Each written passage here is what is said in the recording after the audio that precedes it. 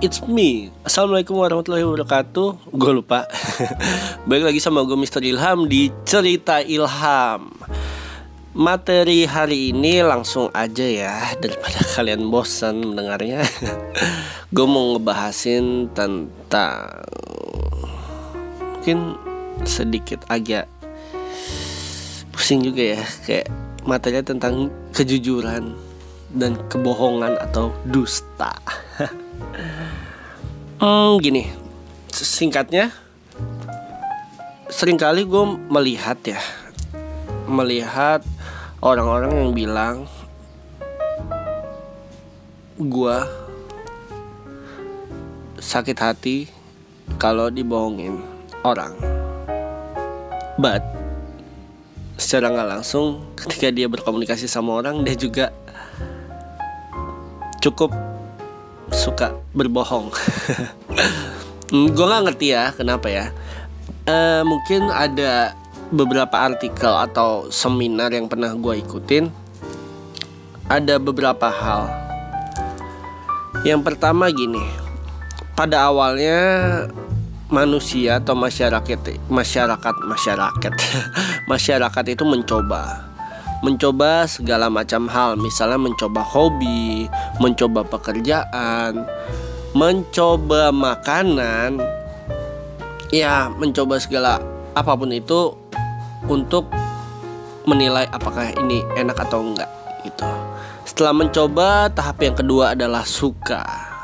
Hal ini memutuskan dong. Misalnya olahraga. Gini, olahraga itu suka nggak ya? Misalnya gue parkour atau main bola, gitulah yang simpelnya, main bola. Misalnya gue suka, berarti kan gue pasti latihan, terus melakukan hal itu, terus yang tadinya nggak bisa itu jadi bisa. Karena apa? Kita melakukan hal tersebut secara berulang kali. Dan ketika kita melakukan hal tersebut secara berulang kali, kita menjadi, bener banget, terbiasa.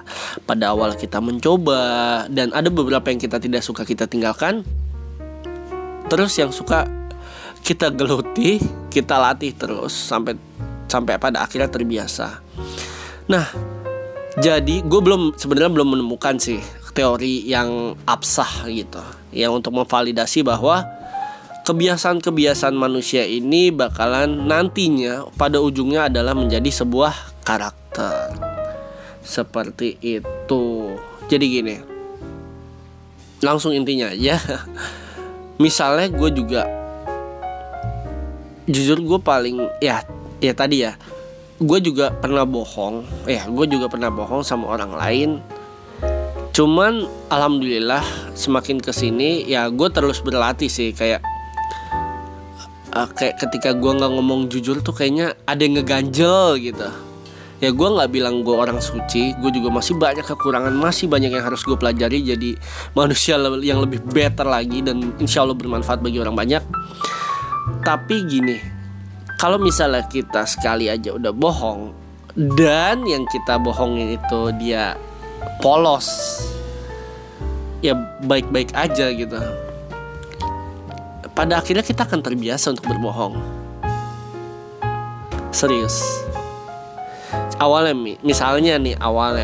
kayak dalam hal ada kakak adik. Si adik nih demen banget nih sama sepatu kakaknya. Mau minjem dong buat sekolah. Tapi kakaknya tuh nggak begitu ngizinin karena si adek ini suka teledor, suka kalau pakai sepatu tuh suka kotor lah pas pulang sekolah. Suatu hari si kakak lagi pergi entah kemana itu, ngurusin kerjaan kali sama temennya.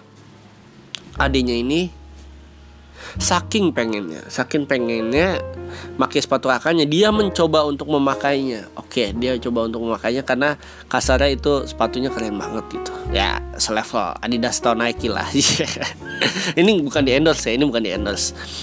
Habis itu ke sekolah lah si adik ini. Setelah di sekolah, Si kakak pulang, terus melihat sepatunya, kok nggak ada. Abis itu adiknya bilang, kakaknya nelfon adiknya bilang, kamu pakai sepatu kakak ya? Awalnya sih adiknya mau jujur gitu, cuman karena emang dia suka bercanda juga, entah kenapa hal yang bohong itu suka dibercandain, gue juga sampai sekarang nggak ngerti. Dia mencoba untuk awalnya bilang, enggak kok, ini pakai sepatu adik. Kakaknya nanya lagi, serius pakai sepatu adik? Kok sepatu kakak di rumah nggak ada? Enggak, beneran ini pakai sepatu adik. Yang mana padahal dia pakai sepatu kakaknya. Terus begitu terus sampai suatu waktu, sampai akhirnya kakaknya udah jengkel, kayak, udah kamu jujur aja, kamu pakai sepatu kakak apa enggak? Dan pada awalnya adek ini kayak, ya udahlah gue jujur aja gitu. Padahal gue bercanda awalnya, bercanda untuk bohong loh ya, bohongin kakaknya aja bercanda. Gue nggak ngerti lagi deh. Ya padahal dia ngaku, dan ya kakaknya sebenarnya sayang banget nih sama si adek. Kakaknya tuh pengen banget si adeknya jadi orang yang better, jadi orang yang bermanfaat gitu lah.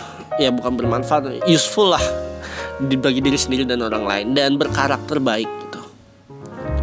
Walaupun kakaknya sendiri dan mereka pun juga masih di tempat yang mana dalam arti selalu bertumbuh menjadi orang yang lebih baik. Ya itu sih, kayak pada akhirnya ya adiknya ngaku dan adiknya bilang, tadi bercanda doang kok. Terus kakaknya bilang, kalau kamu nggak kakak desak untuk mengaku, kamu bakalan ngomong nggak? Pasti adiknya bilang, ya nggak bakalan.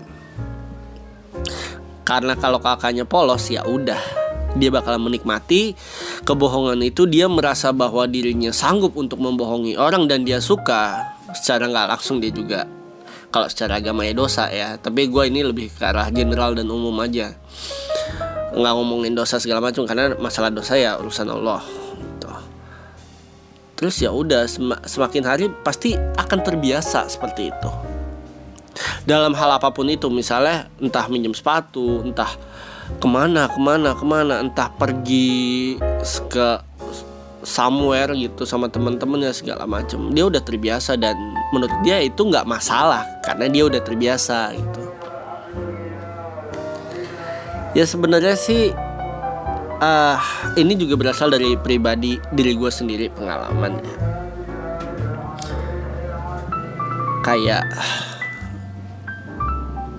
gue baru menemukan ada loh yang bohong aja bisa dibercandain gitu.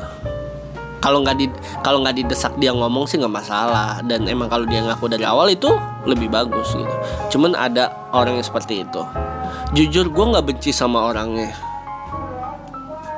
Gue pengen banget gue dan dia itu dan teman-teman gue semua bertumbuh ke atas, menjadi orang yang lebih baik. Gue nggak bilang gue sempurna, gue nggak bilang gue berguna bagi masyarakat, gue nggak bilang gue adalah orang yang motivator atau segala macam gitu ya. Gue cuma sharing aja gitu.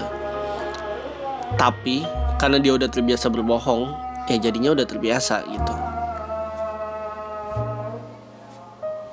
Terus gimana sih caranya kita mengurangi kebohongan itu?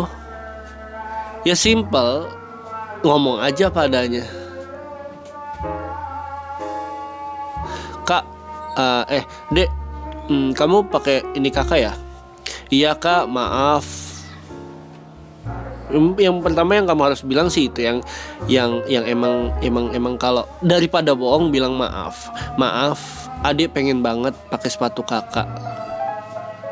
Men, kalau seseorang yang udah minta maaf itu, masa sih nggak dikasih izin? Yang namanya orang Indonesia pun juga terkenal sama toleransi dan rendah hati. Ya walaupun gak dikasih pada akhirnya, tapi setidaknya kakaknya itu, ya gue yakin pasti bakalan memberikan kesempatan untuk si adik memakai sepatunya itu sekolah.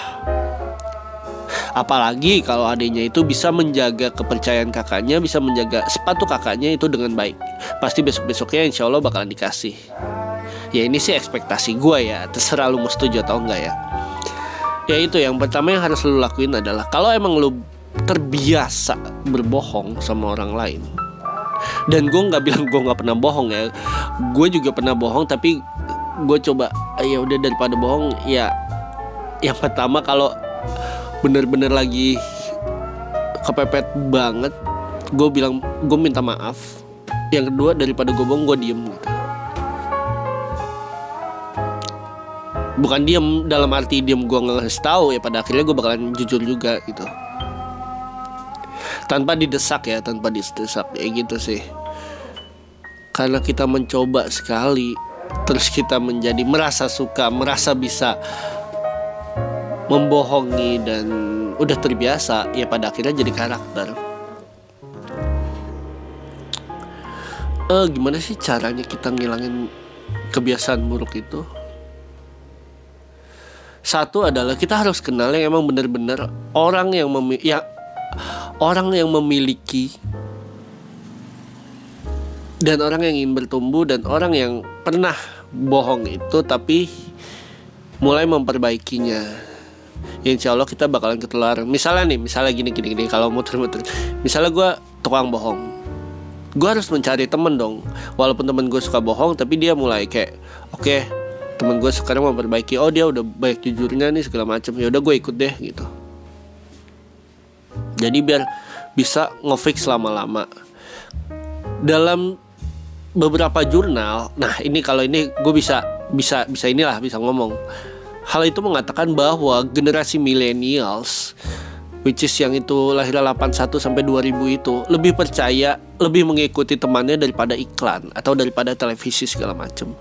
Jadi kalau kamu ingin sekali merubah kebiasaanmu itu, kebiasaan kita dan kebiasaan gua pun seperti itu ya, gua harus mencari orang, mencari mentor atau mencari seseorang yang emang dia mulai memperbaiki hal itu menjadi lebih baik. Ingat, gue gak pernah benci sama orang ya, tapi gue benci cara itu dia berbohong. Walaupun katanya itu bercanda, tapi tetap aja bercandanya gak seru. Mungkin para pendengar juga, wah ini cowok baper banget, wah Ilham baper banget. Bukan masalah baper, gue agak kurang respect aja. Apalagi orang yang cukup dekat dengan gue. Gue sih berharap bahwa kedepannya dia bisa memperbaiki hal itu, dan gue juga bisa memperbaiki hal itu. Karena balik lagi, gue juga masih punya banyak hal yang harus diperbaiki, seperti perkataan, perbuatan, kejujuran pun. Nah itu sih saran dari gue adalah kita harus mencoba sesuatu yang bikin naik personality kita ke atas, bikin naik kebiasaan buruk kita menjadi gak ada. Ya kalau misalnya berbohong, ya udah ngomong jujur. Kalau kita udah jujur dan kita merasa nyaman dan kita suka, ya udah nantinya akan terbiasa dan menjadi karakter. Jadi ketika ada orang yang kenal banget denganmu, ya kamu bisa emang kasar positioningnya bilang, oh ini orang jujur. Tapi sebaliknya, walaupun kamu baik segala macam, dari A sampai Z baik, cuman ketika kamu berbohong sama orang, sulit loh itu. Ya gimana ya?